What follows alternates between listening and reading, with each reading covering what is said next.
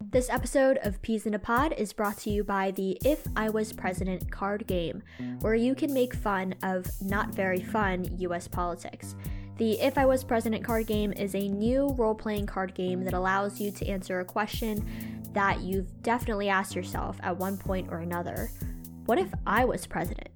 Game participants act as presidential candidates and must improvise their way to winning the votes of other players of the game by choosing how to respond to real situations that occurred in 2020. With November just around the corner, this is a great way for you to stay civically engaged and learn more about the political minds of your friends and or family members. Go to ifiwasgame.com or the link in the show notes to learn more and order your game today. Hello, welcome back to Peas in a Pod. I'm Susan Beck, one of your hosts. We're so excited to launch our first episode of Season 3. But before you hear about the perspective, problem, pitch, passion, all of that of our first Season 3 guest, I first wanted to shout out a very cool podcast that you should all check out. I'm actually sitting down virtually, of course, with this podcast's host. So, Josh, would you like to introduce yourself? Sure. Hi, everybody. I'm Josh Nasser. I'm the host of Tell Me About Your Job. What is Tell Me About Your Job all about? So it's exactly what it sounds. I sit down with different professionals in all sorts of different careers and ask them, what does your job actually look like? I think there are so many people out in the world who are, trying to find the career that's right for them.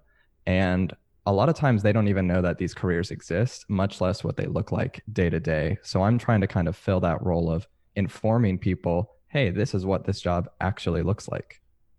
That sounds super cool. Why should college students in particular listen to it? So I think a lot of people get into college and they think they know what they want to do. And then, 6 months in, a year in, 4 years in, they realize this is not actually what I'm trying to do with my life. And I think a lot of that stems from they don't know what careers actually look like in the fields that they think they're interested in. I know I did that. My wife did that. So many friends have done that. So I think our show provides a unique perspective, allowing college students an inside look at what these career paths are actually like before they actually get into it and make those bigger life decisions. I definitely agree. I, as a huge believer in, first of all, podcasts, obviously, and just like slow news in general, interviews and really getting to hear the stories of individuals, I think is super cool.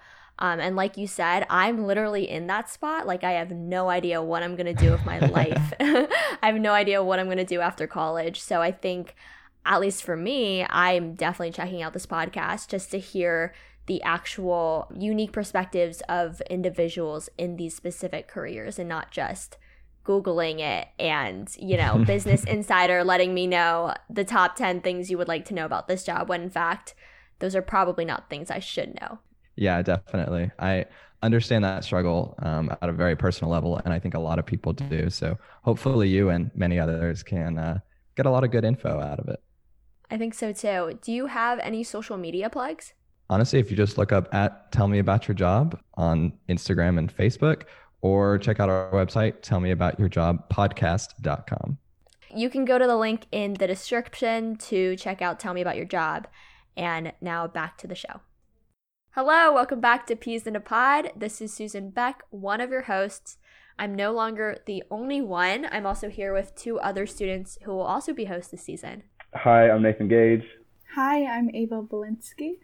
I miss you all so much. This is the Season 3 premiere. I can't believe it's honestly been already 2 seasons, but this is a Season 3 premiere. This is the Season 3 premiere, I can't speak, of Peas in a Pod, and we can't be more excited. One cool thing we wanted to do with this season, because we have 3 hosts and we're alternating episodes, is that we're going to record intros for each episode together with all 3 of us, separately from the episodes themselves, so that it's more candid and it's just more fun and you can hear all of our voices in each episode. I don't know if you'll get sick of it, but just, I don't know, for variety. So hopefully that will be something that works and is fun. So this first episode is mainly hosted by Nathan. To give context, we were planning on co-hosting it, me and Nathan, just because it was his first episode, but I really don't host it. Nathan asks all of the questions. I'm just on the side. If I have an opinion, I insert myself. It's very so Nathan's hosting it. I take on this more producer-esque role where I provide fact checks. I help monitor the call. So you'll probably see that occur more frequently during this season. We'll have a third or fourth person on the call as a producer. With that being said, we don't actually introduce me in the actual recording of the episode, so don't be surprised when you hear my voice randomly interrupt the conversation. But that's just something to keep in mind because we jump straight into the P categories. So Nathan, what did you and Kelton talk about in this episode? It was a really good conversation, actually. I really enjoyed it. And we talked a lot about him and his hometown. He's very involved with all of that. We talked about his Princeton life. And at the end, there was this really good conversation about music and our love for like CD collections. Yeah, it was super cool. I learned a lot just from Kelton's love of giving back to his home community. And he lives in a more rural area of Pennsylvania. And he provided a very unique perspective of there's a stereotype of rural areas that is just not true, especially in Princeton where so many kids do come from more cosmopolitan areas. But yeah, super fun episode, super meaningful, and we do go on and on at the end about music. Very, very interesting. So the P's that we go through are obviously perspective, problem, pitch, passion, Princeton, pursuit, puzzle, Perrier, which Nathan didn't know what it meant. He's from England. And then philanthropy. We also do pop culture and publication, pain, person, project, Princetonian, and priceless. So those were the P's we covered. So, yeah. Well, that sounds amazing. I'm very excited to listen. Yeah, with that, we hope you enjoy the episode.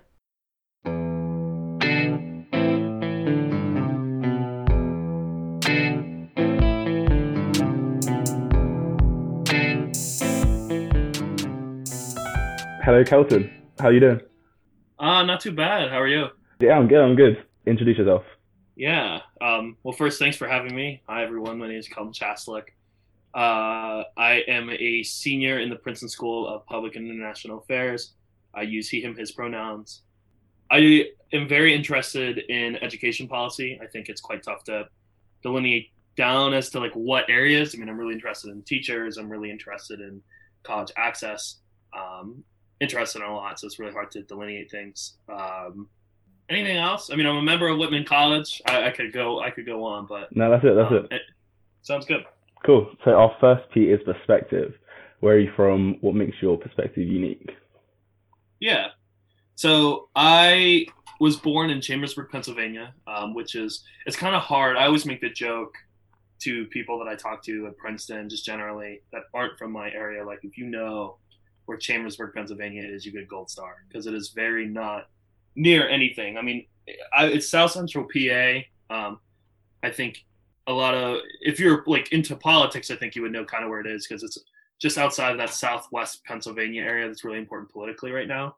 And yeah, I think it's a really interesting place to grow up in, considering where I'm at now. I mean, generally at Princeton, I mean, there's been so much article work from the Daily Princetonian, and just generally so much work about who's a Princetonian, right? Like, historically, Princetonians were white, rich elites who were from the city, who had legacy status, whose generations of people have been at Princeton.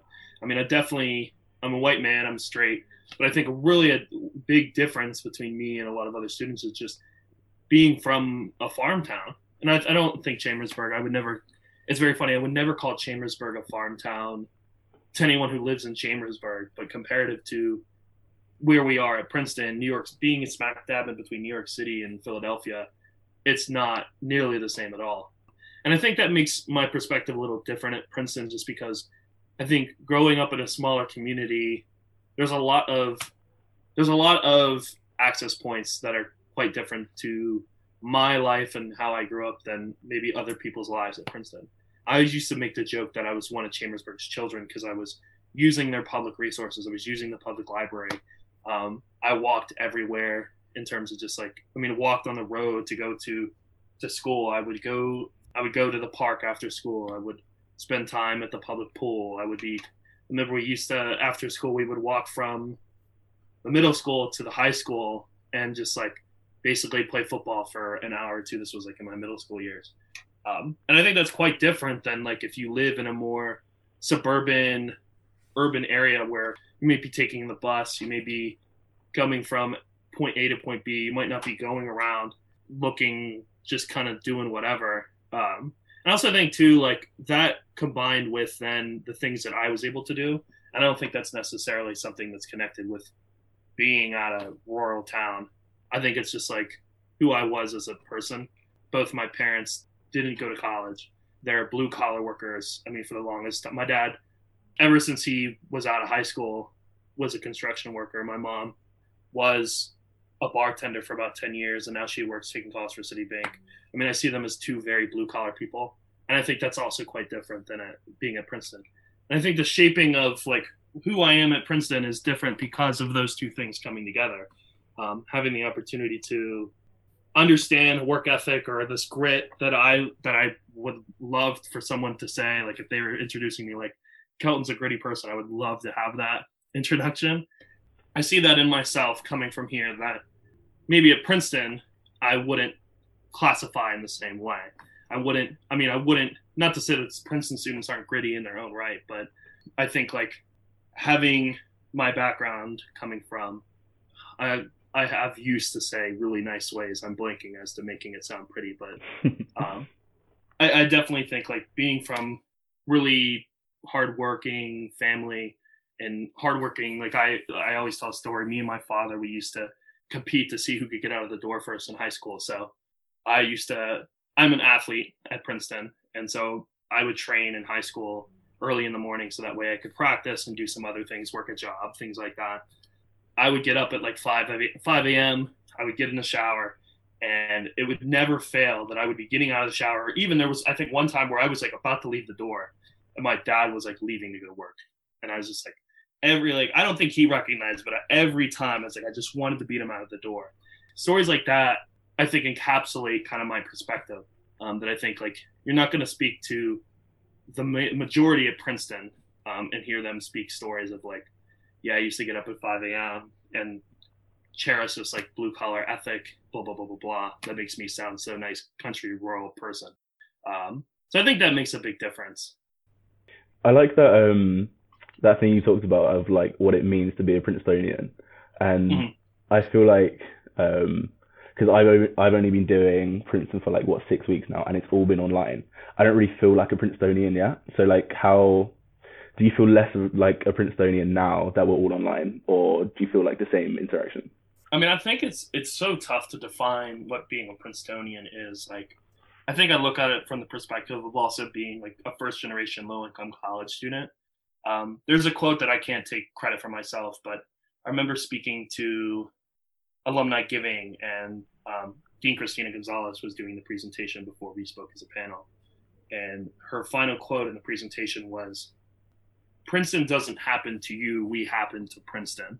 And I think that it's quite tough to quantify, like now specifically, given the recent virtual learning and being at Princeton from a distance. I mean, I definitely can imagine as a first year not feeling like you go to Princeton University.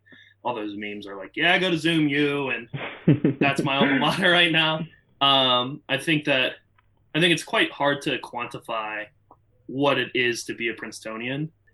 I mean, I think that it is a little tough.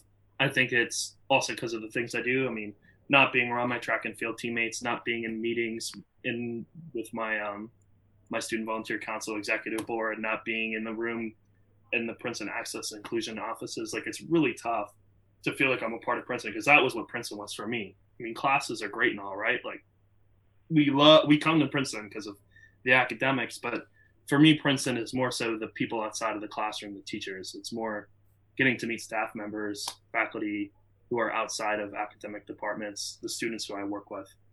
And it's really tough to quantify that now. So I guess, yeah, to make it a little more clear, I think just a little bit, it feels distance from being a Princetonian. I definitely agree. And I definitely feel I think it's going to feel a lot better when I am on campus, like just being immersed in everything. But yeah, we'll move on to problem now. So what is something you think should change? Mm-hmm. I mean, I think when I was thinking about the question sheet and thinking about like what problems are there, I mean, this is such a tough question to answer when there's so many like, problems America in the world. America is just in turmoil right now. Like, we got the most important election in American history for just because right? Like, it's so important right now. We have the COVID-19 pandemic, which at this point has taken 211,000 lives. It's a crazy number to say. We also have a really important racial reckoning that a lot of people have to do in this country. Plus, I think there's also issues with Princeton that every day to day as a college student I see. I mean, I think the one big thing that has been tough to quantify, or the way I would answer this question, I guess if everything was normal, was just thinking about the student experience at Princeton in a more complex and intersectional way. I don't think students think about it that way quite often. So I use my Princeton experience, or me at Princeton, as an example.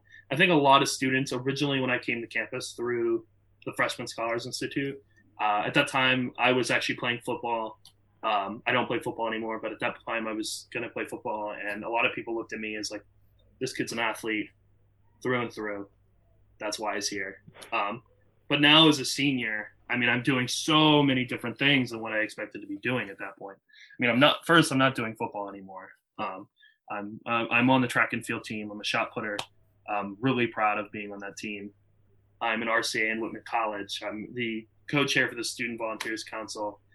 I can go on a long list to make me sound really good, but I mean, there's a lot of things that I do, but I think still a lot of people could try to boil down specific students into one role. And I think that's really pertinent with athletes. I mean, every conversation I have with student life, and student life being broad, like service groups, I'd spent a term on the USG. I mean, just generally, I think they're always termed as athletes and they're not looked at as students. And I think that that's like a big issue. And I think like athletics has its own issues. There was an article I read, I can't remember who wrote it. It was last year, but it was about just like how athletics was kind of almost another legacy admission. I thought it was a really interesting read. Anyone that's listening to this, if it sounds something that's interesting, I recommend it. And I think like that's its own issue of like, I mean, to be really good at your sport, it's really easy to spend a lot of money, get coaches, have the right equipment. I'll try to find that link. I'll link it in the description. Sorry, continue. Yeah, that'd be wonderful. No problem. I mean, I think that article points out some. I think athletes more generally were kind of upset, but as someone who is a first generation college student, who I actually work pertinently on the intersection between like being the first person in your family to go to college and then also being a student athlete at a place like Princeton, where there's so many resources for students who are the first people in their family to go to college. There's so many resources for those students, but there's an intersection there for student athletes that I think is interesting, because I just don't think students generally think of student athletes as people that represent the university. I think a lot of people in conversations that I've had throughout these 4 years, you hear the rumors, you hear the conversations about like, yeah, student athletes are here because they can throw a ball and they're so special and they don't deserve to be here. And fine, like you can have those arguments, but like there's also consideration to like who certain students are. And I think this is a problem that can be generally talked about. You can zoom out from student athletes as like, I mean, students do so many wicked, incredible things here. Like, I mean, even you two that are hosting this podcast, like you obviously are brought to this work because you think this is important and you're doing this work. I mean, this is a cool project. Like when I was a high schooler, my freshman year, I didn't know what Princeton was. And so coming here and getting the opportunity to speak with so many amazing, cool, I don't want to use the word cool and cool over again, but like just were like really incredible people. I mean, I think it's a shame that as students, we try to define other students in like one way. And so it's quite tough. Like every time I remember this story, I won't say names, but I remember when I first got to FSI, I had this experience. If they listen to this, they'll know who they are. But I had this experience with two two students who are not the same race as me. They're not the same gender as me. And I just remember like speaking to them and thinking like, wow, I have so much learning to do. This goes back to perspective, like coming from Chambersburg, Pennsylvania, which is rural. It's a red area. It's this idea. David Brooks is a columnist, like a really famous conservative pundit. He used to say that it was like Philly on one side, Pittsburgh on another side in Pennsylvania, you have Alabama running down the middle. Like that's like I'm in the Alabama part. And so like it was so amazing to come to Princeton and meet students who are so like they're so different than like what I was used to. And I don't know necessarily like that isn't to say, oh, Kelton, you're such a good person. Give myself a pat on the back. You're such a good person for realizing this. But like, I just wish that students would take the time more often to like look and see who they're in their classes with, who are living in the same hallways. Mm-hmm. On Zoom, it's so hard to do that too. Like, there's so many different things that I don't know about people I've spent the last 3-4 years with, and I think that is a shame. It's weird for me coming into a place like Princeton, because obviously in the US, this is like this massive institution that everyone knows about. But with the people I have at home, like I say, I'm going to Princeton, and they're like, where? Yeah. Like, where in the UK is that? Well, I think not to interrupt you, but that happens to me too. I mean, I think that idea of like Princeton being like, oh, it's Princeton, it's the #1 school in the United States. Like that idea is kind of held in these like more normalized like populations that are coming to Princeton. But when I committed to Princeton, I had so many friends who were like, what is that? And then I was like, yeah, do you know Harvard? And they're like, some say yes, and some would say no. And it's like, oh, it's like Harvard. The way that I do it, the way that I introduce it is I say, oh, Carlton went there. Carlton from Fresh Prince, he went to Princeton. I mean, yeah, like the cultural references about Princeton is a really good way. But I mean, I've had that experience, and I think those shared experiences, like we had two very different means as to that conversation. Like that conversation is because you're not in the United States. It's you're in the UK. Me is like from the populations and the community that I'm around. Like that is an unknown dream that is just in the last couple of years been kind of raised to our student population as a viable option. I mean, students knew what Princeton was, teachers knew what Princeton was, but they never were actively telling their students like you can go to Princeton. Sorry, I wanted to like share that. Like I think some students here like that happens. I mean, that definitely happens. We're like, what's Princeton? And then you're like, oh, and then to other people you're like, oh, I go to school in New Jersey. And then because if you say Princeton, it's a huge deal. It's really funny. Mm-hmm. I wanted to touch on the first-gen low-income athlete kind of experience. How do you think that's different to like everyone else's? Well, I think so. Let's see. When did I start talking about this and trying to like? I realized this. I think maybe after my first year at Princeton, I was realizing that I think it's quite easy to quantify the difficulties of being a first-generation college student at a place like Princeton. Not having the social capital like other people do. Understanding what college is, understanding what it's like to be away from home, what it's like to have to get a job when other people may not have to, understanding the structure of office hours, et cetera, et cetera, et cetera. That's well documented. And I think it's also well documented the differences of being a student athlete at Princeton. You are expected to have better time management skills. You're sore. I mean, you are sore when you go to class. Like you have to get up early and go to bed early so that way you can train efficiently throughout the day. You travel to compete and represent the university. I think it's really well documented. I thought to myself, and this isn't just me, another teammate I had, Obi Amici, who's a discus thrower on the women's side, and she was also an FSI. I mean, if she hears this, like, I just want to shout her out because she's such a wonderful person. We had this conversation once where it was like, you know, it's quite tough to handle all this athletic stuff, trying to compete and try to be at a high level, representing the university, when you also like thinking about what's going on at home, like getting a job. Like I'm fortunate enough to have jobs on campus when we were on campus that I could be flexible and work mornings so that way I could practice through the day. I mean, even being a track and field athlete, like I'll be honest, it's a little easier to kind of move my schedule. If I was still a football player, if I played basketball or another sport that is so intense in practice, like it'd be so difficult because you have to try to make money. You have to try to fight these institutional burdens that you're just not used to. And I think that's not well talked about. And so a few years ago, after me and Obi had this conversation, we worked to try to start the SIF players group. It really hasn't gotten a lot of traction. And I think we were getting traction last spring, and then COVID-19 happened, and we kind of have to start from scratch. But I mean, even this COVID-19 pandemic, I think it's a highlight. Like, I see a lot of my teammates training and throwing and just as normal. But for me, like, I don't have a weight room in my garage. I don't have a circle at my house. Like that's a fact. Like, I don't have this stuff.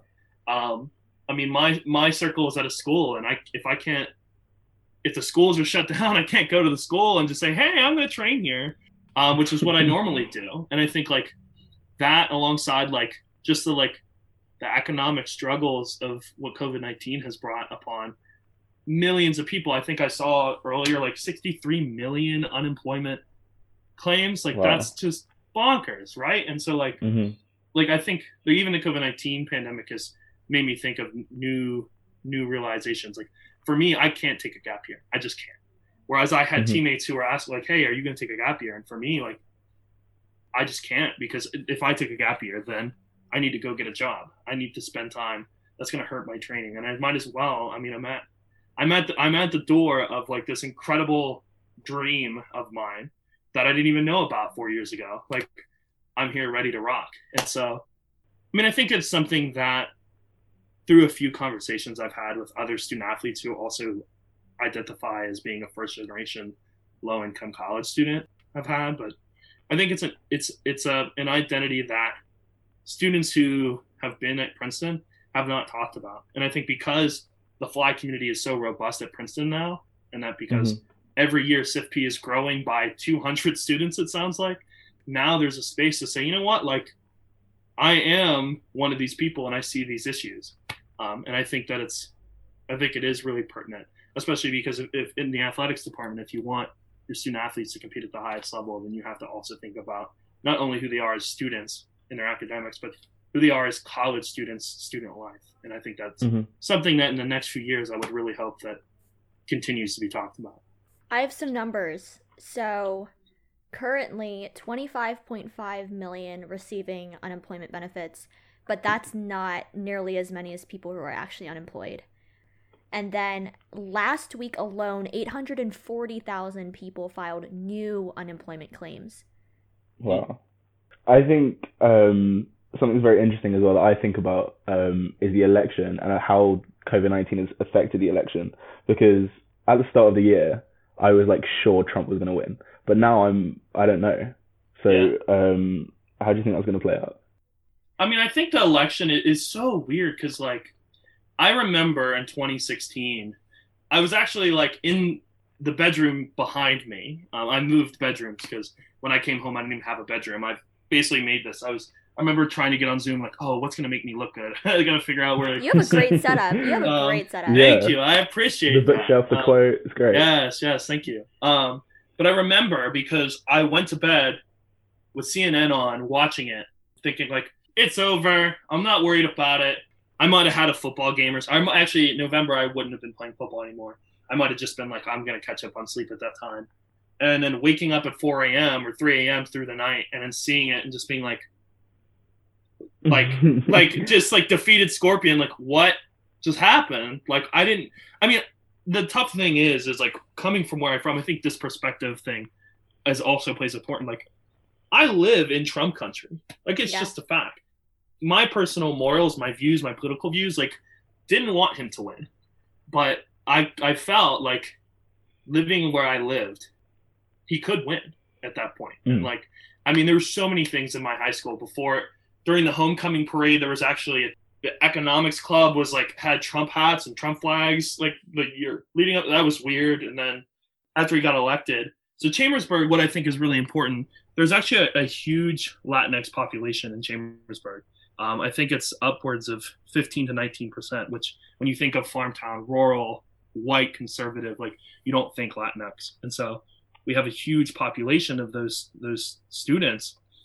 It was a funny story, but like, ninth grade counselors came to me and said, will you get on the announcements? Because we're finding that, like, literally students are telling other students to go back home. Like they're like, go home. And I don't know why they told a white kid, a high school senior, to get on the thing. Like they put him in a vest, a principal. Like I don't know why they asked me to do this, but I remember like in December they were like, I had to say, like I said something like, hey, stop doing this. Like stop being idiots. Like respect your classmates. And through the last 3 years, I think being at Princeton, I was really in this weird space where like I didn't have to deal with Trumpian politics. I didn't have to worry about political views or political conversations. I was at Princeton. I was doing my thing. I was throwing a shot put. I was trying to do all these great things back home from afar. But being home as a political junkie, like I follow politics a lot. I watch the news every single day, and I think about Chambersburg politics.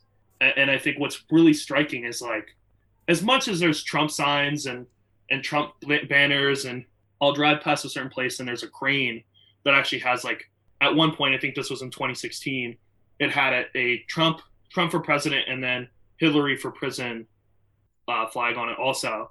What I think is really interesting is there's a lot more Biden signs. And I mean, New York Times, actually, this is a really great plug. The New York Times actually did an article about our protests were happening in my hometown. And I thought it was amazing. It was really funny. I think I highlighted this. I run a nonprofit in my hometown, the Chambersburg Holiday Book Drive. And we actually were at that protest. We were doing a campaign that was the idea of my twin brothers, the Amplified Black Voices campaign. And we were literally tabling at these demonstrations where we're like, look, we are going to go collect books by Black authors, poets, musicians, academics, and hand these out. And the New York Times, we actually were like, we just want to get pictures for our own social media and just like highlighting this work that we were doing. And the New York Times photographer, we had just asked her on a whim. We didn't know she was New York Times. We asked her on a whim, like, hey, like, would you be willing to take our picture? And she's like, I'll take my camera. And I was like, oh, thank you. And then she's like, I'm from the New York Times. And I was like, what? And like, why are you here? And I think that story highlights really like the shift between, there's also a really good piece my girlfriend, Madison Mellinger, class of 2023, she put in the Prince about just like living in Appalachia. Like I think everyone at Princeton thinks of Appalachia and rural areas as Hillbilly Elegy by J.D. Vance, I think is the author. Everyone thinks of rural, like we're all on the, like addicted to opioids and we're all like really rural conservative Trump supporters. And that's just not the case. And I think being home these last like 9 months has really supported that. Having the wonderful opportunities to do great nonprofit work on. I was working on the food insecurity task force for the county. I was doing some really amazing things these last few months. And I think in politics, like I wouldn't be surprised if election night happens in Franklin County and some shifts blue. I don't think that'll happen, but I wouldn't, if that would happen in 2016, I would have been shocked. If it happens in 2020, I wouldn't be as shocked. Especially with, I think also like our district attorney in Franklin County is a Republican, actually made state news in condemning what happened with police violence, saying like, we need to do this and supporting the Black Lives Matter movement. And he got a lot of flack for it. Matt Fogel is our DA. And I remember actually looking on Twitter, I follow a few Princetonites, Kevin Cruz, I think. He made a tweet about it. And I was like, that's where I live. I mean, I think like politically, it's such an interesting time to be living. But also like where I'm living, I think that perspective is so different because it's very easy to be at Princeton to be in an echo chamber. But because I'm here, like I've been way more involved with politics. I've been trying to get people to vote. I'm a Vote 100 ambassador, state ambassador for Pennsylvania. I've been way more involved with the election that I don't know if I would have been if I was at Princeton. I think that's like nothing's good out of this. Like I would not want to be here, but I think that's one like thing that's drastically changed is I've been way more involved with politics and voting here at home because of all of this. I actually read that article. The New York Times article? No, the one that your girlfriend did in the Princetonian. Oh, yes. It was a wonderful article. And the thing that I was thinking about during it was how people from the UK view people from the US. Mm-hmm. So there's like two groups that we see, or that we think of as American. And the first one is like the surfer people, like in like California, like the surfer bros, like and then the second one is like rural America, like hillbilly kind of things. And it's strange, it's weird. I don't know why that's a thing, but yeah. Yeah, I mean, I think it's also like that's generally how Americans view America. Like it's just like so weird. Like I think a lot of people I've actually spoken to professors, and they won't talk politics with me until I bring it up because they think like, oh, I'm from Franklin County, Pennsylvania. I must be a conservative supporter, and that's just not the case. And so I think Madison's article, I think that's also like, I know I wanted to shout her out as like that Princetonite, but I think that article and the work she does is really important because it highlights, similar to the issue that I brought up around Princeton students more generally, is like just taking time to dissect like who people are actually. Like we aren't all gun-toting hillbillies on a farm, cow tip. Like it's just not the case. Like all those stereotypes, it's just not the case. I mean, that's cool. I'll tell her you read it. She'll be really happy about that because she works so hard. I mean, it was her summer project. She worked so hard on it. I was with her. I actually helped her take photos sometimes, and she'll really appreciate that. If you missed my spiel at the beginning of this episode, I'm here to remind you that you can order your very own If I Was President card game, the sponsor of this episode and the perfect game for you and your friends to stay politically engaged through the presidential election season. Go to ifiwasgame.com to learn more and order your game today. Now, back to the show. So I know we went on a bit of a tangent, but now is pitch. How would you go about making that change? And I know you already are, and it's very cool, but yeah, I mean, I definitely think that in the spaces I've been in more like student leadership roles, I've tried to be not only considerate of the first generation college student perspective, but also the student athlete perspective. I think this is a hot take, and I don't like if athletes listen to this, they'll be like, "Shut up, Kelton! Like you don't say that." But I've always wondered like what it would be like to take the 4:30 to 7:30 block out. That block being when there's no classes. Because I think what happens is that like athletically, I love that. That's perfect for me. But it also is perfect for student groups to put all their stuff during that time. And so what we find is like all these service groups, like they go out through the week from 3:30 to 7:30, and when they ask like why aren't athletes getting involved, it's because they're practice, like they're training, like they want to, like I can't just leave practice. I mean, especially track and field, it's all year round. I'm training as hard as I can to compete.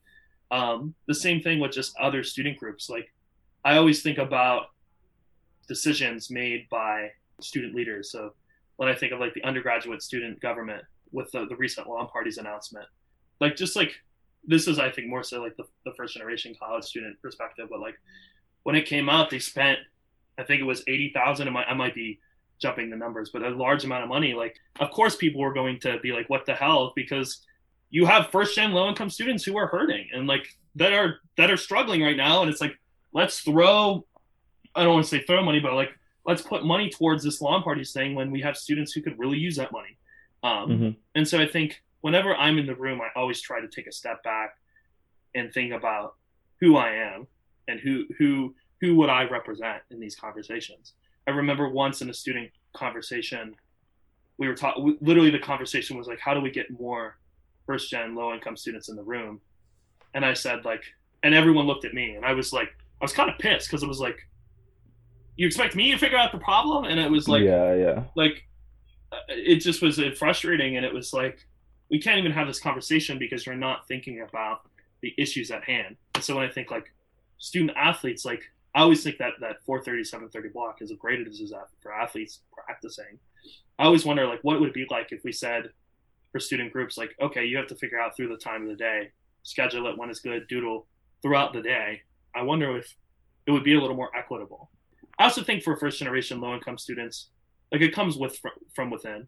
Like I don't know if this is the case, but I would like to say that I can be a mentor, a student leader for other first gen low income students on campus. Like I would love to say that. And every student I advise, whether it was being an RCA in Whitman or I was an RCA for an FSI virtually this summer, like every single one of those students, I try to say like, you can do really incredible things. You can get involved with awesome things. I always try to connect them with upperclassmen, Nathan, I think it sucks that you won't be on campus and get to meet seniors. Like, that sucks. And so getting the opportunity to make those connections, I think it comes like just in person, like personal touches of like trying to make sure that for people that have the same identity of being a first generation college student like me, thinking about how can I lift them up as I climb? How can I be able to say, let's think about who's in the room. Let's think about like how this is going to affect our students when we do, for example, I'll pitch like the Student Volunteers Council. We're doing SVC combos and thinking about like related issues to COVID-19 and some of the projects we do, some of the areas that we try to think about. But I think a lot of those conversations were born out of like, what are we doing as a council? What are we doing not only when we're going into Trenton and serving the people we work with there, but then our own students? Like, are we letting them reflect? Like, some of these students, they come into this room having lived certain experiences with those issues. Like, me personally, like, education is quite important to me because I've seen what it's done for me. And in certain other issues, like, I've had lived experiences where that's pertinent to me. And so I've been definitely thinking a lot about just like, as students, how do you get like the beautiful quote of how can you lift up people as you can climb, into thinking about who's in the room, how do we get more people in the room, how do we let them do what they want to do? Like, it's one thing to put them in the room. That there's always a quote of like, it's one thing of getting people from marginalized communities or people that are from the minority group into the room. And it's another thing for letting them do the work. I think a lot about that. Yeah, I think that's really important. And I think throughout the next few years, I think what we'll see is more people being able to step up, more people being able to get into the room and making it possible to do that work, making it possible to say, like, we have first generation college students who are leading in in community service areas on campus. They're leading in student groups. We can have people that are running for USG and being able to speak up for first generation college students. I mean, I think really it just takes some elbow grease from students who have the privilege of I have the privilege to be in those spaces right now, telling other students and helping them get into those spaces too. I think that's such a good quality as well. Like, wanting other people to thrive with you. Like, I think it's a good thing to do it on your own, obviously, but I think taking other people with you is such like a more powerful way of being. Mm-hmm. So yeah. Okay, we're gonna move on to passion, and I think you've got a lot of passions. But is there anything else that you want to touch on? I think I'm really passionate about. I was actually gonna say it actually feels really nicely just about thinking about my home community and who's there. So I do lots of work thinking about how can I raise the aspirational capital of high school students in my hometown. I think about how can I provide, like, having the privilege to be at a place like Princeton, how can I take some of the best parts from Princeton and bring it back home? And so I'm really passionate about thinking, how can I give back to a place like Chambersburg that I truly do think has given me so much. It's giving me this really pertinent perspective to me to go into Princeton in a specific type of way. There's this quote by Maya Angelou that I honestly think I should just get tattooed on me, but it's I come as one, but stand as 10,000. And I think that is like the most beautiful words ever written together, because I think it does highlight like who I am at Princeton, because 10,000 people in Chambersburg, my family, the community members I've worked with, the coaches, the teachers, the administrators, the people I worked with at the grocery outlet, shout out to the grocery outlet, people that I had the opportunity to meet and obviously shaped some kind of ideals in me. Now, being where I am, how can I bring some of the stuff back? And so, I mean, I like I was saying, I founded and co-direct the Chambersburg Holiday Book Drive. So we've been doing, it's kind of first I want to say it's kind of all over the place, because the name is very symbolic of where we started, and now we just do so much different things. But we originally started with the idea of just donating 200 books to a local shelter. And this was a project that was inspired by actually a conversation with me and Madison figuring out what we were going to do for Christmas. And we ended up our first giving season, we gave 5,000 books to over 15 organizations, and it was wicked because we're doing stuff at home. I was in Princeton doing all this stuff away from home, And I think that really lit a spark under my ass. Like, oh, we can do some stuff here. Let's see what we can do. And so I've been doing that and donating educational resources, and we've been able to mentor. We do a peer mentorship model in that, and that college students get to mentor high school students, not only through this service mentorship model, but just to ask any questions about college or just life in general. And I think we've seen the fruit of our labor there. I mean, having the opportunity to see students go into some really wonderful things. I've been able to do, I was talking about this before the podcast, but I'm launching my own podcast back home called Chambersburg to College. And so thinking about celebrating and uplifting stories of students going to college, and not just like the whole like, oh, I go to Princeton, I'm so great, you should go to Princeton too, but really like the difficulties of applying to college, getting your taxes set up, getting your FAFSA set up, doing the college Common App, doing all these things your senior year and being frustrated and with decisions and even maybe denials, and then uplifting like what it means to actually be in college. And so I actually have my first podcast tomorrow night. I really hope it goes well. I know it'll go well because the person I'm speaking with is a wonderful person. But I guess all that to say, like, I'm really passionate about some, like, just my home and like being able to serve at home, like to be in this place where I'll say it, I've said it like 2 or 3 times, you'll probably cut it out a couple of times, but just like being able to say like, I really, like, my freshman year, Princeton was not a thought I had.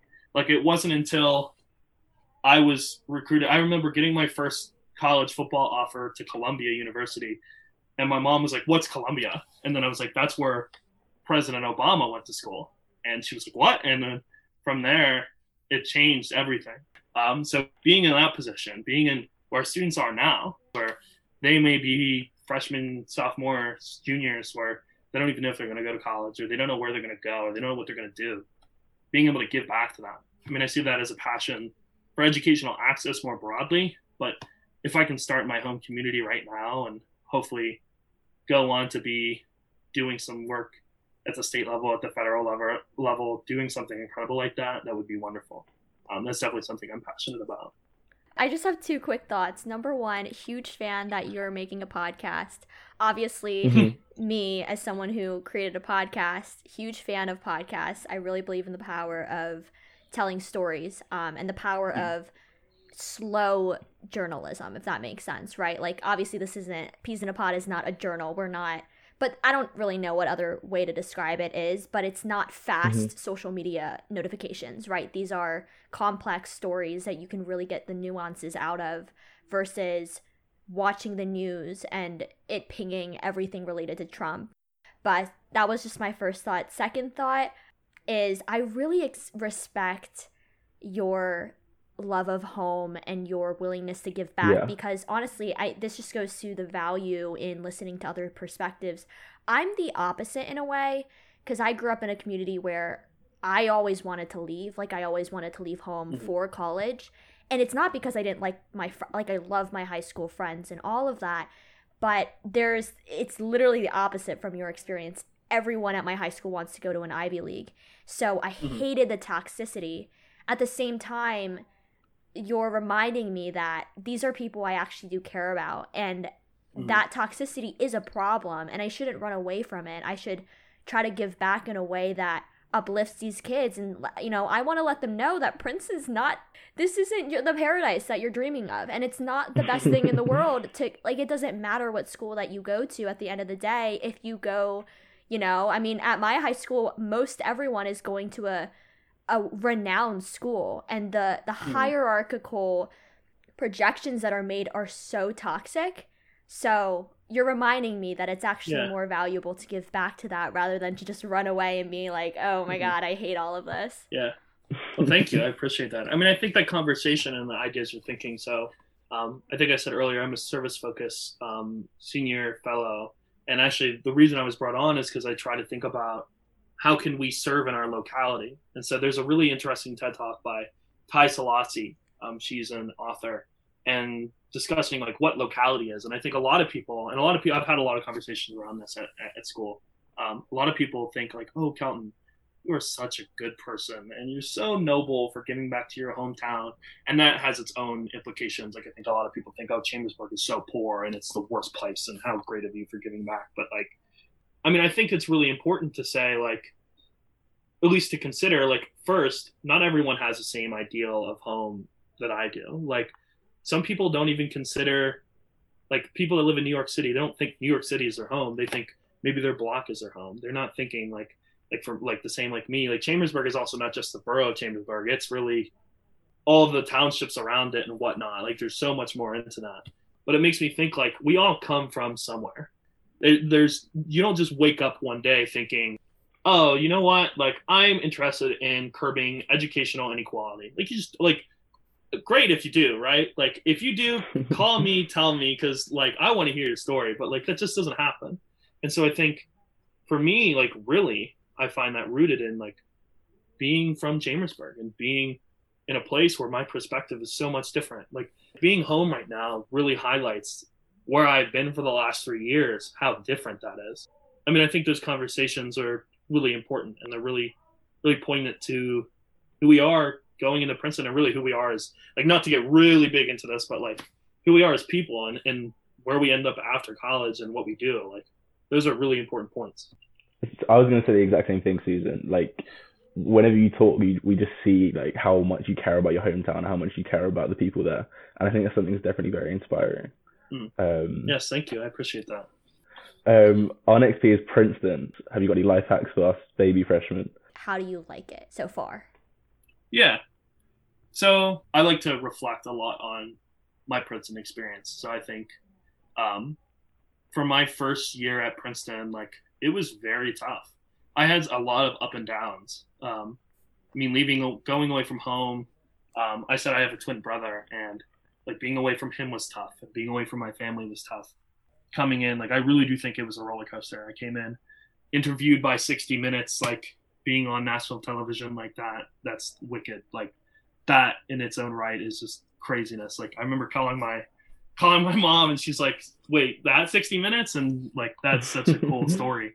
And there's a photo actually. Yeah, there's a photo actually that a buddy of mine, Oliver Wang, took of me. I've always wanted to come find it, but also my freshman year, actually a few weeks out from the Ivy League heptagonals outdoor season, I actually took third place indoor, which was also another really big up in my Princeton experience, or at least my freshman year, was being able to do that. Like, I ended up injuring myself, and if we were in person, I could show, but I always go to bat and say I had the gnarliest scar at Princeton. I have like basically like my kneecap is sliced across it, and I have like dots where the stitches were. So I was playing ultimate frisbee with some teammates behind Forbes and fell on a sprinkler head. And so there's a photo of me. There's a photo of me watching myself in this like really amazing up, watching 60 Minutes, my face on the TV screen, with me sitting looking miserable on a chair with my leg in an inhibitor, in a blue inhibitor, and I just looked fed up. And I'm just like, I think like my first year, I had so much trouble fitting in. I really did nothing outside of being involved with SIFP and then track. Fast forward to now, I was the first junior to win the Princeton Spirit of Princeton Award. That makes me sound so great too. The Princeton Spirit Award, I think, in 3 years. So just for my involvement and service on campus, being a student leader in athletics and whatnot. And I'm involved with a lot. And I think until recently, really until maybe last year before COVID-19 hit, I had realized like I do belong at Princeton. Like, I do deserve to be here. I mean, I was doing all of these things thinking like, oh, I'm going to make this addition to Princeton and it's going to make me feel better. And it was quite tough because I was straddling two different worlds of, I'm a Princeton student now. My dad had a really interesting quote before I made my college decision, because I was very in between Cornell and then University of Pennsylvania, Princeton, and West Point. And I liked Cornell because it was the blue collar Ivy. And my father had the quote, he's like, don't matter once you get there. You're going to be white collar. This is very funny Chambersburg speak.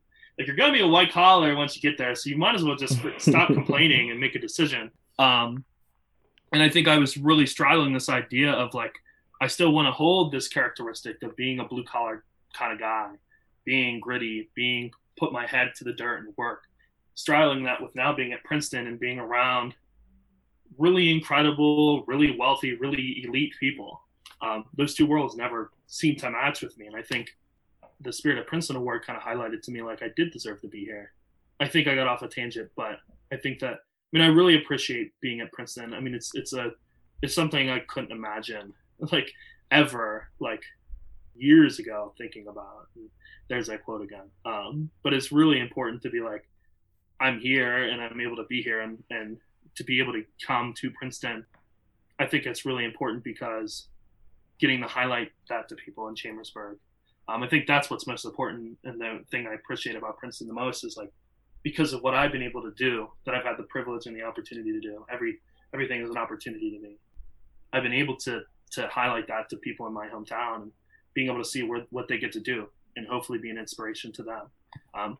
What's more important to me is being an inspiration to people in Chambersburg than being an inspiration to Princeton. I mean, I don't get to call myself an inspiration. Like, that comes from someone else. But, like, if someone was to see me as an inspiration, like, I would much rather it come from being from someone from Chambersburg than someone from Princeton, because everyone at Princeton is inspirational. Everyone's so incredible.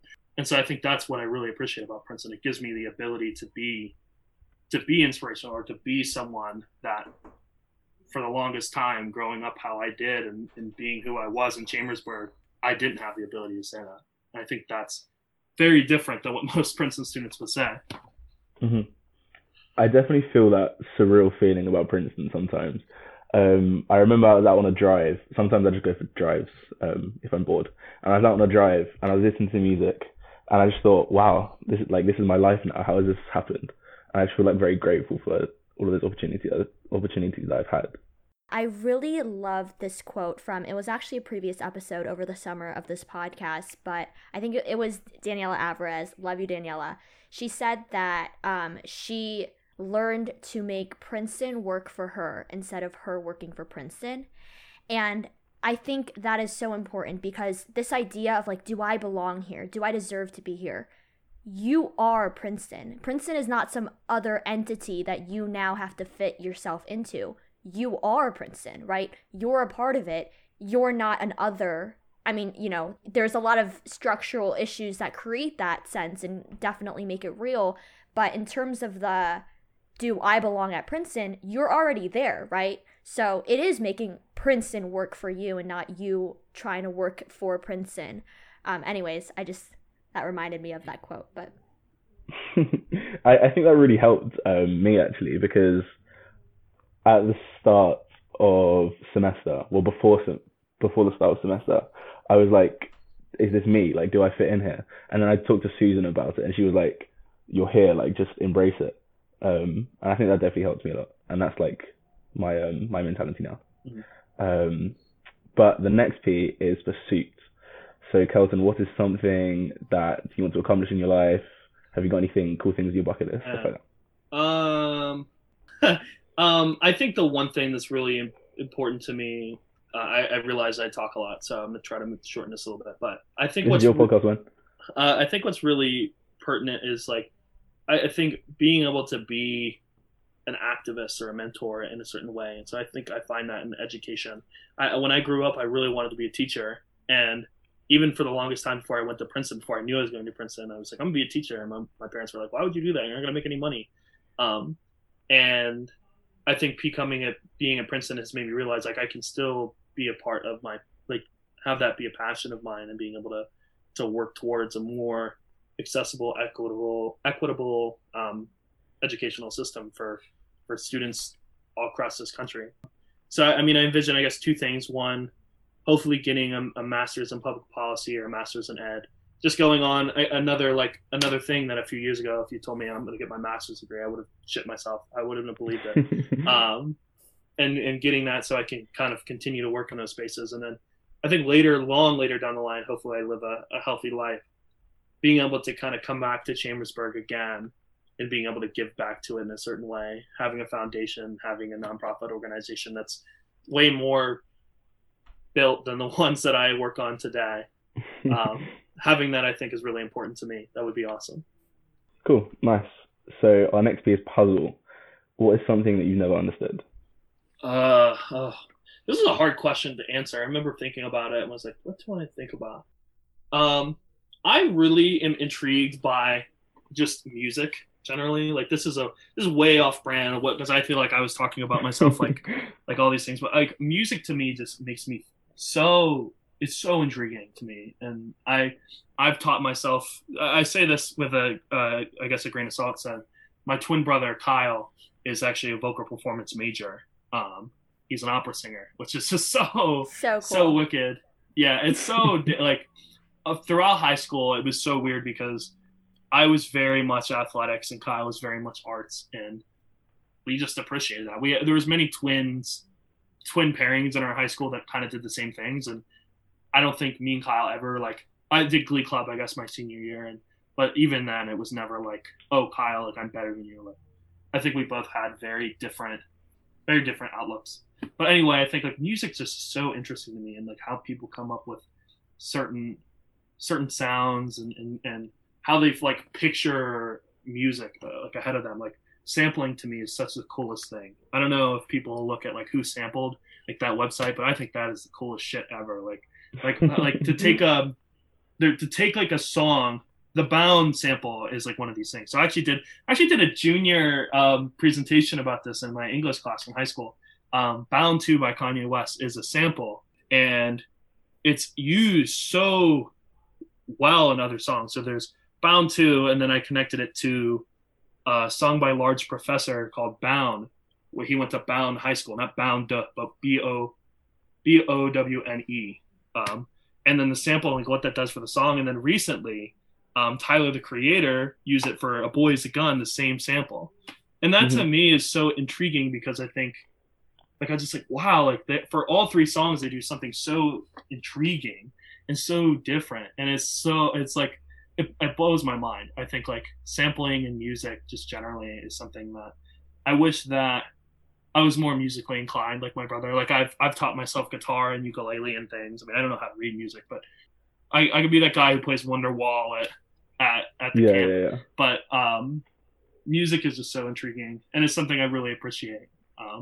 Yeah, it's definitely something that's puzzling to me. Bound to use samples from Ricky Spicer, the Ponderosa Twins +1 singer, and he actually sued Kanye for using it. Mm-hmm. Oh, wow. Yeah, and it also used Aha Honey from Brenda Lee's Sweet Nothings. But yeah. I didn't know that lawsuit happened. Yeah, if you look up like who samples such, I've probably spent hours on that website because it's like there's so many different songs. That's the one that comes to mind because I did the presentation on it. But like just sampling generally and like producers and how they choose music. Like I think there's the meme song of like Jesus is the One by Zach Fox. And that song's so funny. It's so silly, but like just watching a producer like Kenny Beats or other producers generally, like looking at a producer and how they create music and like literally it almost is like they visualize it if they're using software on their computer. Like that's so intriguing. Honestly, I could talk about the power of music for so long. Oh, yeah. It's strange being a Princeton student and talking to other Princeton students who are not from the UK because my sense of music is like very UK based. Yeah. And I could talk about rap from the UK for so long. So seeing other perspectives about music, I think is so interesting. I have a teammate who's actually from the UK, Louisa, who we talk about music so much, and she put me on. I mean, I would say put me on. Like, of course, there's so much like UK rap that is so interesting, but like Slow Tie. Yeah. I actually was listening to. I was actually listening to his album earlier. I actually was listening to a single he does with James Blake, but like the song "Ladies" is such an interesting song. Actually, Northampton's Child. I was literally listening to that today, and I was just like, "Holy crap, this is incredible!" Like I could probably talk about music for hours too. Like that's where like a lot of my teammates where we'll talk, and it's like Louisa will talk about mostly like Brockhampton and then Gorillaz, and then like I have other teammates where we'll just talk about rap music more often. And I think like just generally music is intriguing. You can put 3 minutes of really intense feelings and thoughts into 3 minutes. That's wild to me. Slow Tie was like the last person that I thought you would say. See, I had I worked a internship 2 summers ago in Chicago And it was very funny. It was kind of the idea of like, oh, I come from this like rural area in Pennsylvania, and we got into a car. I got a car ride. I don't know why Corey would ever hear this, but if he did, he'd laugh. We were riding down. I was in Chicago, which was incredible in its own way. It's a beautiful city. I love Chicago. I was in Chicago, and we drove down to Southern Illinois, and he looks at me. He's like, you know what? Turn on what you want to listen to. And I forgot what I turned on. I might have turned on Saba Pivot, who's actually a Chicago rapper based out of Chicago. I might have put on him or Brockhampton, and he just looked at me like, what are you listening to? And then I listened to, at that time, I was listening to a lot of old Kanye West.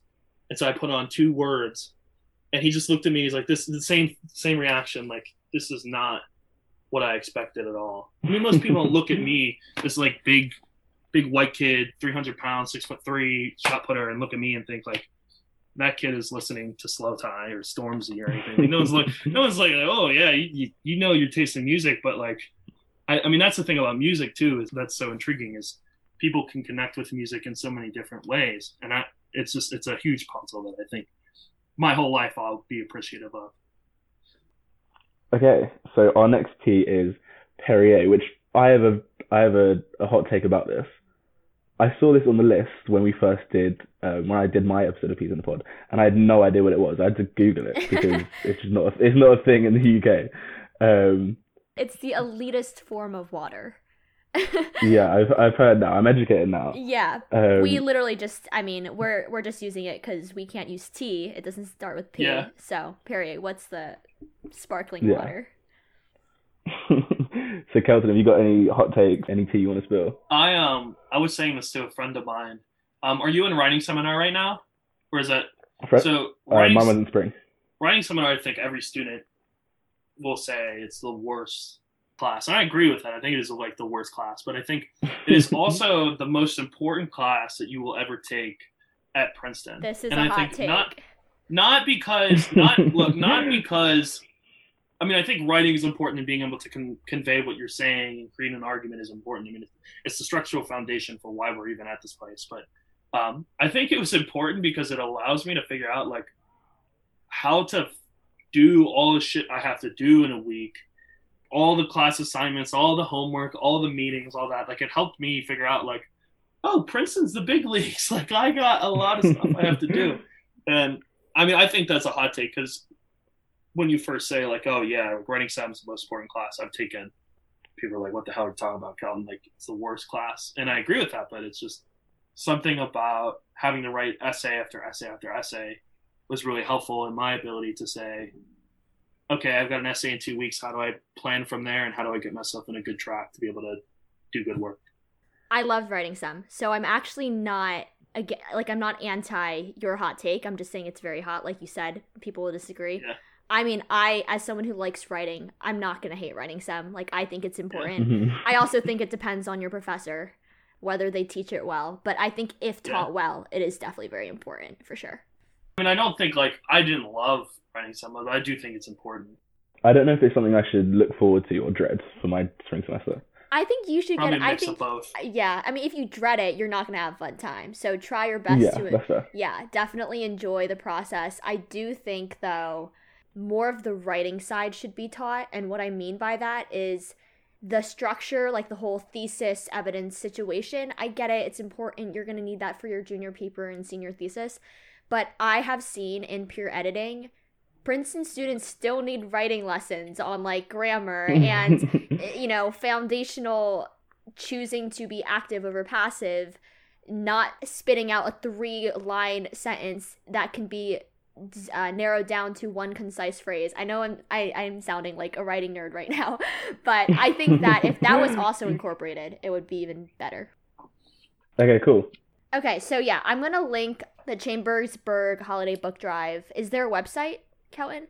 There's a Facebook page. I mean, if people are like giving me money, I'd shit myself. It'd be incredible. I think a lot of that stuff is done like just by hard work. I mean, we started, I make that big announcement of, we raised 5,000 books. I think over the last 2 donation seasons, we've given 15,000, but we do that with very little money. I mean, it would be really appreciated, but I mean, I really just appreciate like the link in Chambersburg, but they don't have to donate. Yeah, I'll link it. I guess really proud Yeah. of the project, I guess. Sounds amazing. Okay, cool. So our next P is publication. Take Mhm. it away. Publication. This was hard because I think I'm known as the book guy at home, like just because of running a book drive and everything. I think I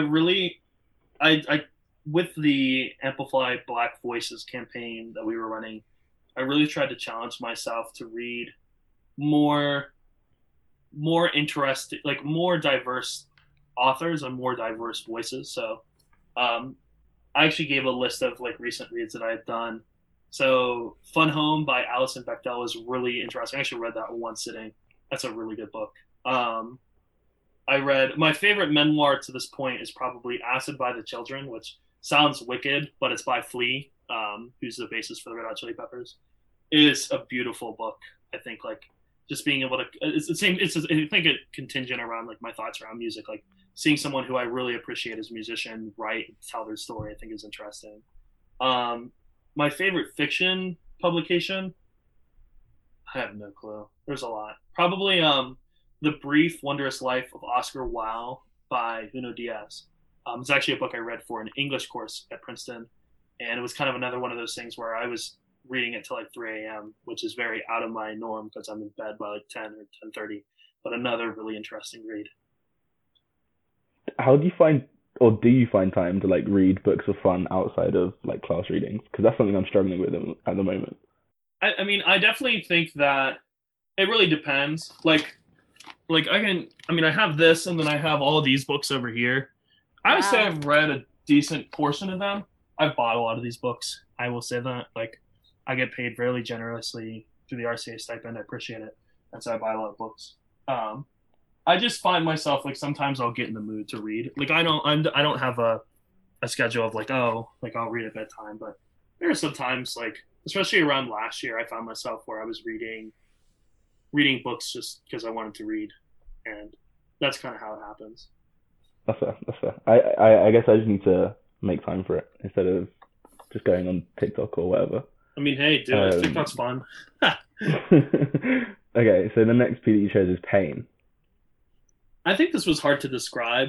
I mean, I think that like as someone like I talked about cutting my knee open, and as someone who's like dealt with just personal struggle. I mean, coming from Chambersburg, me and my family faced a lot. I won't get too deep into it, but like people that know us know that it was quite tough for a while there, especially when I was a little younger. I've always for some reason had this like philosophy of like this too shall pass. So like even when I cut my knee, I was like, you know what, it is what it is. We'll get through it. And I think that's a really privileged thing to say, like to think like I will get through it. But like I always think about that when I'm stressed with academics, like, oh, like we'll get through it. Like midterms was this week, right? And so like at one point I was like, man, this shit sucks. Like this is terrible. But I also have in the back of my mind it like I will get it done. It will get finished. It'll be good kind of mentality. And I think I'm really appreciative of that mentality because I know that's quite tough to do. And so I think like that's just something I've always tried to put myself toward. I've definitely felt that feeling about midterms. So in the UK, we do exams, like all of them at the end of the year. So having exams that are graded and actually count towards stuff in the middle of the year is such like a strange thing to me. And I think it would have been a lot more overwhelming if I wasn't on Zoom because Zoom just doesn't feel real. Yeah. I tell all my students, all my advisees, like, this is not how this usually would be. This will be okay. Yeah, I mean, it is. I mean, it really is. Like, even with all of this, like, we don't know what's going to happen. Like, we could get an email, I guess, next week and say, hey, we're going to be back on campus, or we're not going to be back on campus. But I think that it is it just kind of is something I've tried to do. Try to stay on that path of like, look, it's going to be fine. It's going to be okay.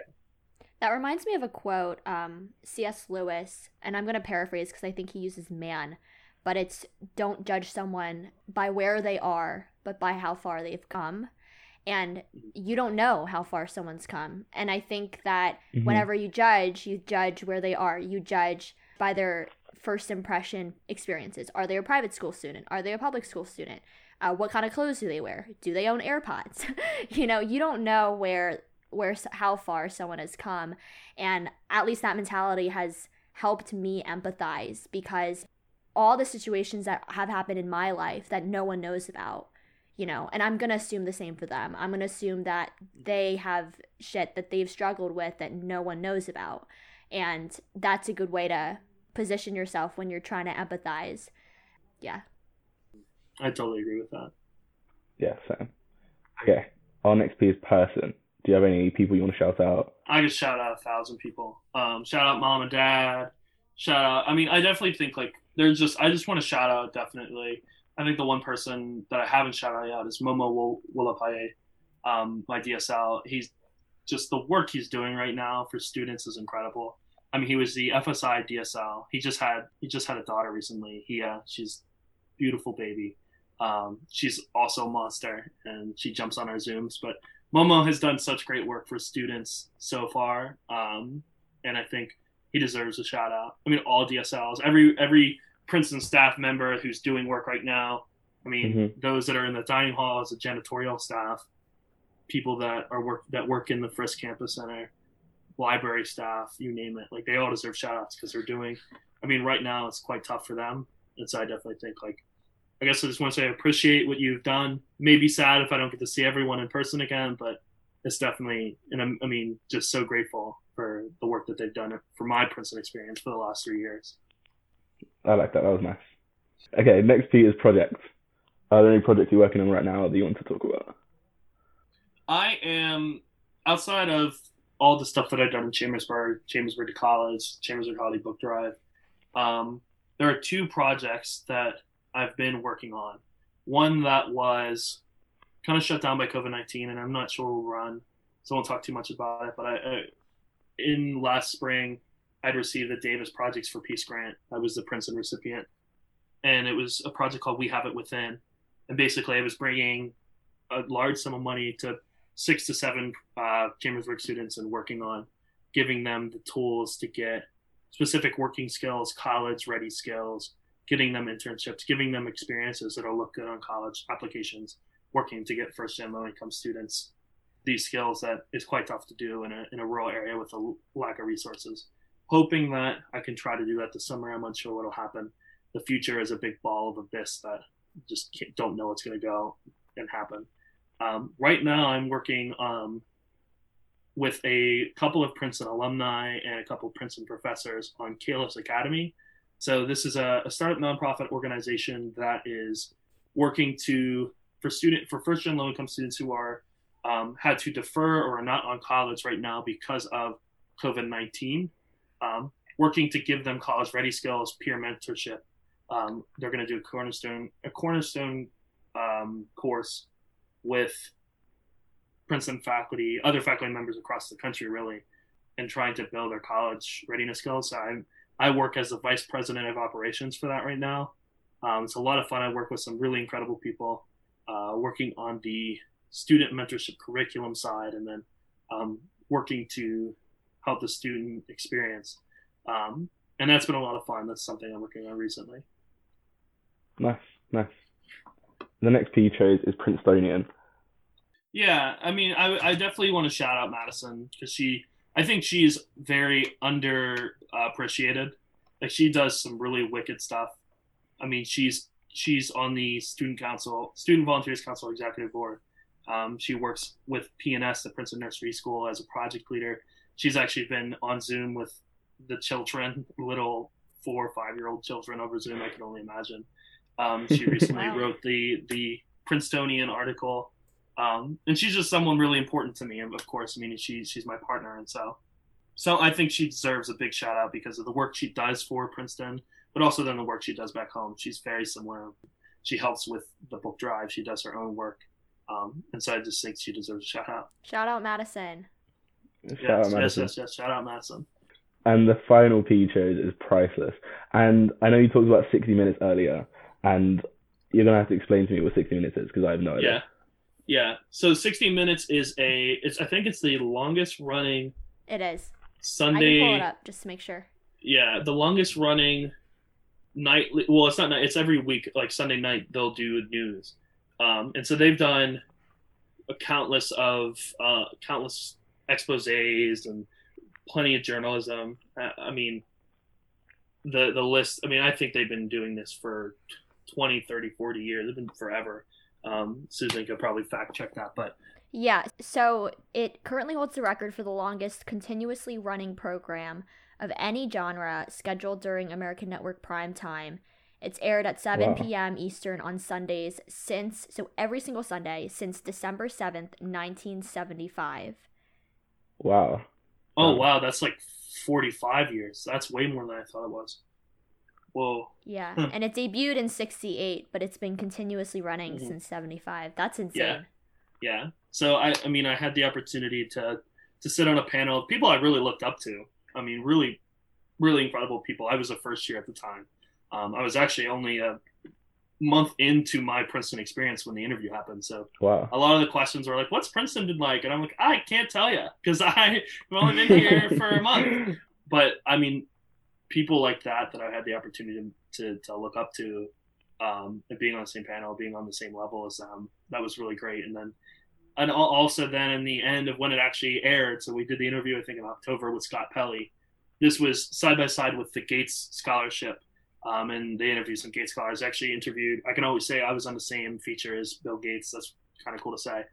They interviewed Bill and Melinda Gates, and then when it aired, and I think it was May, I mean, it is the funniest photo. I want to get it framed, honestly, because it's just like me sitting there. I look so pissed. I just look so mad. Like my life sucks. Like I can't compete. I couldn't walk. Like I literally couldn't walk. Like I was in using a scooter. I couldn't go to class. I was bedridden for like a week. I had maybe left my bed to use the bathroom. Like this would have been one of the first times I left my bed. And I'm just sitting there like, my parents back home, they're like so excited. They're like, my son's going to be on primetime television. And I'm just sitting there. All I can think about is like, damn it. I'm just so mad. That is probably like, I think that'll be a really funny story I can tell to people for the rest of my life. That is a priceless moment.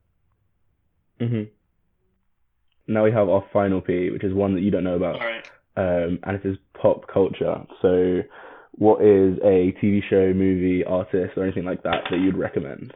See, I get dragged by my friends, but I don't really watch that much TV. I don't watch a lot of movies. Like, I've never been, everyone's like, oh, like Disney movies. Like, I've never watched Disney movies when I was a kid. I don't even know what as a kid, I don't know what the hell I was doing, to be honest. Like, I tried to answer the question, and I was like, I don't know. I mean, I watched SpongeBob. Like, SpongeBob was cool when I was a kid. We got to talking about music. There's so many. I need to know, who are your I have to look through albums? my Spotify. It can be albums too. Oh, albums? Because I'm sure Do you listen to albums? I'm sure you're super into album sequencing. No. Oh yeah. Like I think so. I have an argument. I have an argument with a friend. Well, I usually argue most of my music at Princeton is either Louisa or Greg Scholars, who's a sprinter in a track and field team. We'll talk about music all the time. I guess recently, and he'll laugh if he would hear this.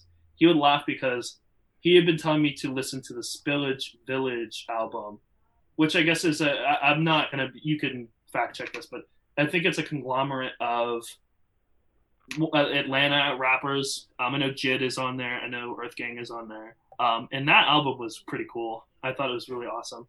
But I had an argument with him about like, basically, I would like to argue that Igor, Tyler the Creator album, is like the best album of the 2010s, 2020s, like best rap album. Wow. Because of the sequencing, because of the story. Like, I'm a big fan. I guess another hot take is this makes me sound like I would like to say that I'm not a stereotypical like rap music listener, but a lot of people will say like, oh, J. Cole 24 of Forest Hill Drive like is awesome. I think For Your Eyes Only is a better album. Like, I think that's a hot take to a lot of people. That is a hot take. I mean, I think the music that I listen to the most is like Steve Lacy from The Internet, and Steve Lacy is also just another artist, solo artist.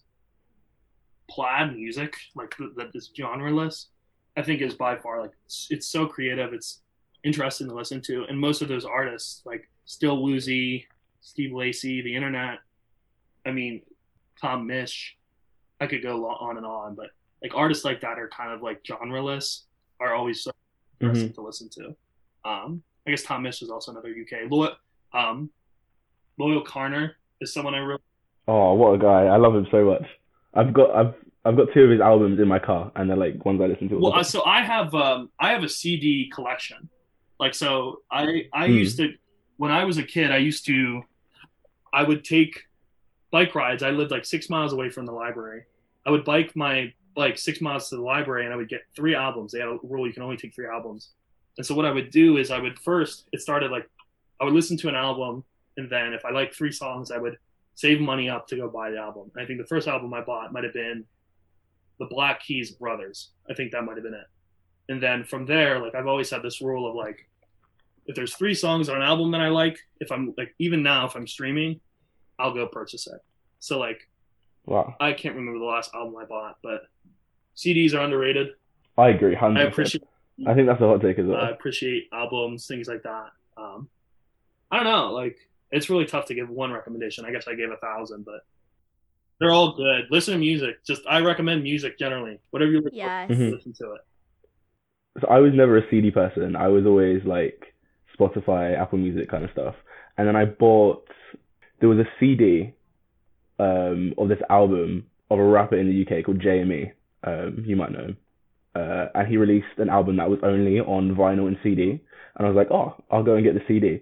And then when I was in the CD like shop, I saw like 4 other albums that I wanted to get. So now I've got like a collection of those plus like another 3 that I got after that. And I'm like the CD guy now. Yeah, I think I might have 20 plus CDs, which is funny because like CDs are irrelevant now. Like they don't use Mhm. CDs, but like there's this They don't even album. put CD players in laptops anymore. No, like No. CDs are like I'm trying to think of albums I bought. I bought Humans by the Gorillaz, a lot of Beatles, a lot of Fleetwood Mac, things that I want to listen to. A lot of I think I've got Kanye West albums. Hmm. Of course. Yeah, I mean it's something about like sitting, even like I'll do the same thing. Being in a rural town, like I drive 30 minutes to get to where I want to go, and so it's really easy to say, okay, I'm going to listen to 5 songs on a CD, just back to back to back. That's why if you buy albums you like, then it's kind of hard to go wrong. Like I appreciate a shuffle playlist, but there's something about the story that's being told by an album that I think is much better. Yeah. Hmm. Like I feel like not to be that person, but I feel like, you know, in this world of top 100 Billboard singles, in this world of what gets a song to be listened to and that song only, album sequencing Hmm. gets lost. I think the first song, and this is not, I'm not someone who is as versed in music nearly as much as well as you are, but the first album that I think I realized, it was definitely Kendrick. Yeah, it was Damn, I think. The first album that I heard and I was like, this is an album, not a song. But Hmm. Yeah, same like I mean, damn, but also like it makes me think. I think I really started getting into rap music with A Tribe Called Quest. I remember buying 2 Tribe albums and just being like, I actually have a book. I have a book by A Tribe Called Quest, and like just really appreciating like storytelling. Like I think I like rap music and hip hop music the best because it ultimately tells the best story. Like that's when I listened to Northampton's Child by Slow Tie today, I was like, holy shit! Like, Slow Tie is telling a pretty important story right now, and I think like with albums is the same way. Not like each song tells a story. Like you know, I mean, maybe now like there's pundits and heads thinking like, oh, this song is just to make money, and maybe that is the case, but like each song is written to tell something, and so the same Yeah. thing is with an album. I think it's so underrated. And sitting down and listening to an album by its own. I think just the act of putting the CD in like the CD player it just changes it for me as well. I don't know what it is. It's just like a special thing. Like there's more of a I have the physical copy, so Yeah. I have more of a connection to that music now. I think it's also like I mean, as a student, and Susan, you might think the same thing. Like you listen to music when you study, maybe, or like if you're 100%. in class, you listen to music, right? But like something about saying, you know what, I'm gonna sit down. This is why I appreciate the Saturation albums by Brockhampton too, although I don't have those on CD. Something about like literally sitting down and saying, I'm gonna put my 100% attention towards this music.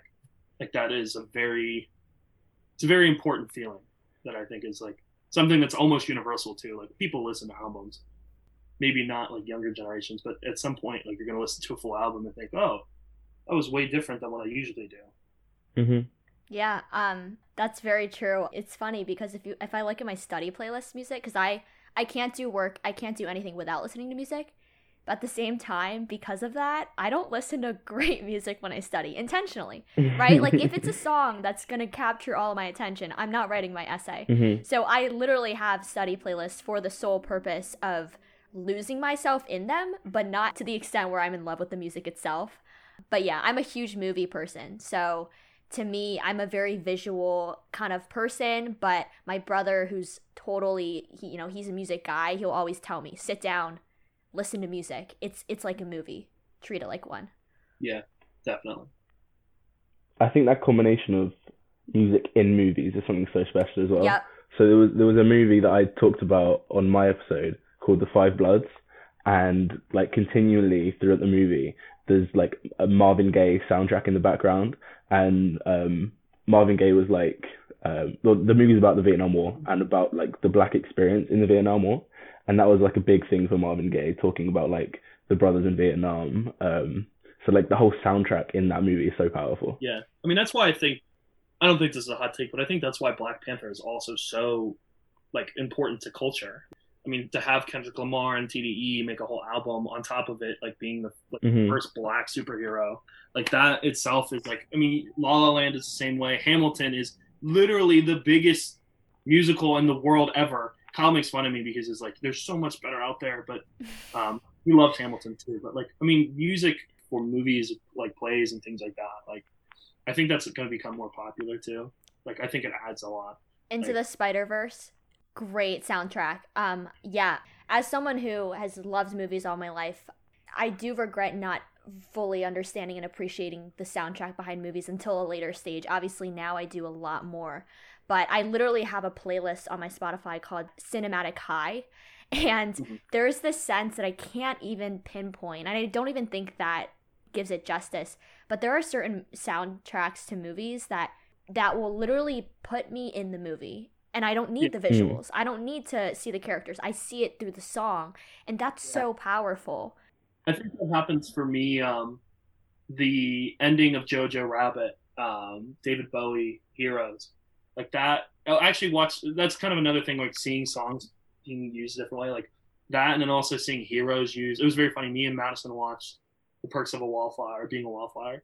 And the one song they're all trying to figure out, like, what is this song? Is like Heroes. And I'm sitting there like, this is such a popular song. David Bowie's soundtrack in so many movies, it's been iconic. Yeah, that and then Electric Light Orchestra, like Mr. Blue Sky. Yeah. Mr. Blue Sky. Like all of those, like there's definitely songs out there made just for movies too. Yeah. Like the start of Guardians of the Galaxy is so, like I'll go and watch the movie just to watch like the songs at the start and what's his name, Star-Lord. Yeah, that's his name. And just like dancing to it. I think it's so good. Yeah. Okay, cool. I think we can wrap up. I've enjoyed this conversation. I hope you have as well. No, I loved it. Any final words? Thanks for having me. I mean, I really appreciate it, and I think what all you are doing, sharing these stories, is pertinent to the issues I brought up and thinking about that. Like, I might have talked a lot about being from Chambersburg and doing all this stuff, but we just had a riveting conversation about music. Like, I'm much more than the service I do, or much more than being from Chambersburg, and I think this podcast is really a highlight of that. So I guess thank you for having me and allowing me to speak about myself. Thank you. Yeah, thank you. I learned a lot, and I learned a lot from everyone I speak to on this podcast. And yeah, I mean, it just goes back to the whole echo chamber thing that we, always refer to about Princeton. You're rarely sitting down in front of someone and, talking about things you wouldn't talk about outside of an academic space, outside of that space where you're just trying to get an A, No, yeah, I really appreciate it. Thank you. Well, Kelton, thanks for joining us. I've had a good conversation. I hope you have as well. I hope to see you soon on campus, hopefully. Yeah, hopefully. Yes. Thank you for having me. Before you go, just a final reminder that you can order your very own If I Was President card game today. You've probably run out of your entire Cards Against Humanity deck already, so I recommend that you check this new game out. Thank you, If I Was Game, for sponsoring this episode. Go to ifiwasgame.com to learn more and order your game today. Peas in a Pod is a podcast by the Peas in a Pod Network, created by Susan Beck. Our executive producer is Alicia Somani. Our associate producer is Anna Chung. Our marketing director is Ali Rubenstein. And our graphic designer is Janny Dumapit. Follow us on Instagram at Peas in a Pod to participate in our Peas in a Poll series, where you can voice your opinions on current events and various topics, and our Peas in a Playlist series, where you can vote on or pitch your favorite songs to be added to our Spotify playlist. You can also follow us on Twitter at Peas in a Pod Network. If you would like to be a guest on the show, if you have any partnership inquiries, or if you have questions or comments in general, go ahead and email us at peasinapodnetwork@gmail.com. Peas in a Pod is not affiliated with Princeton University.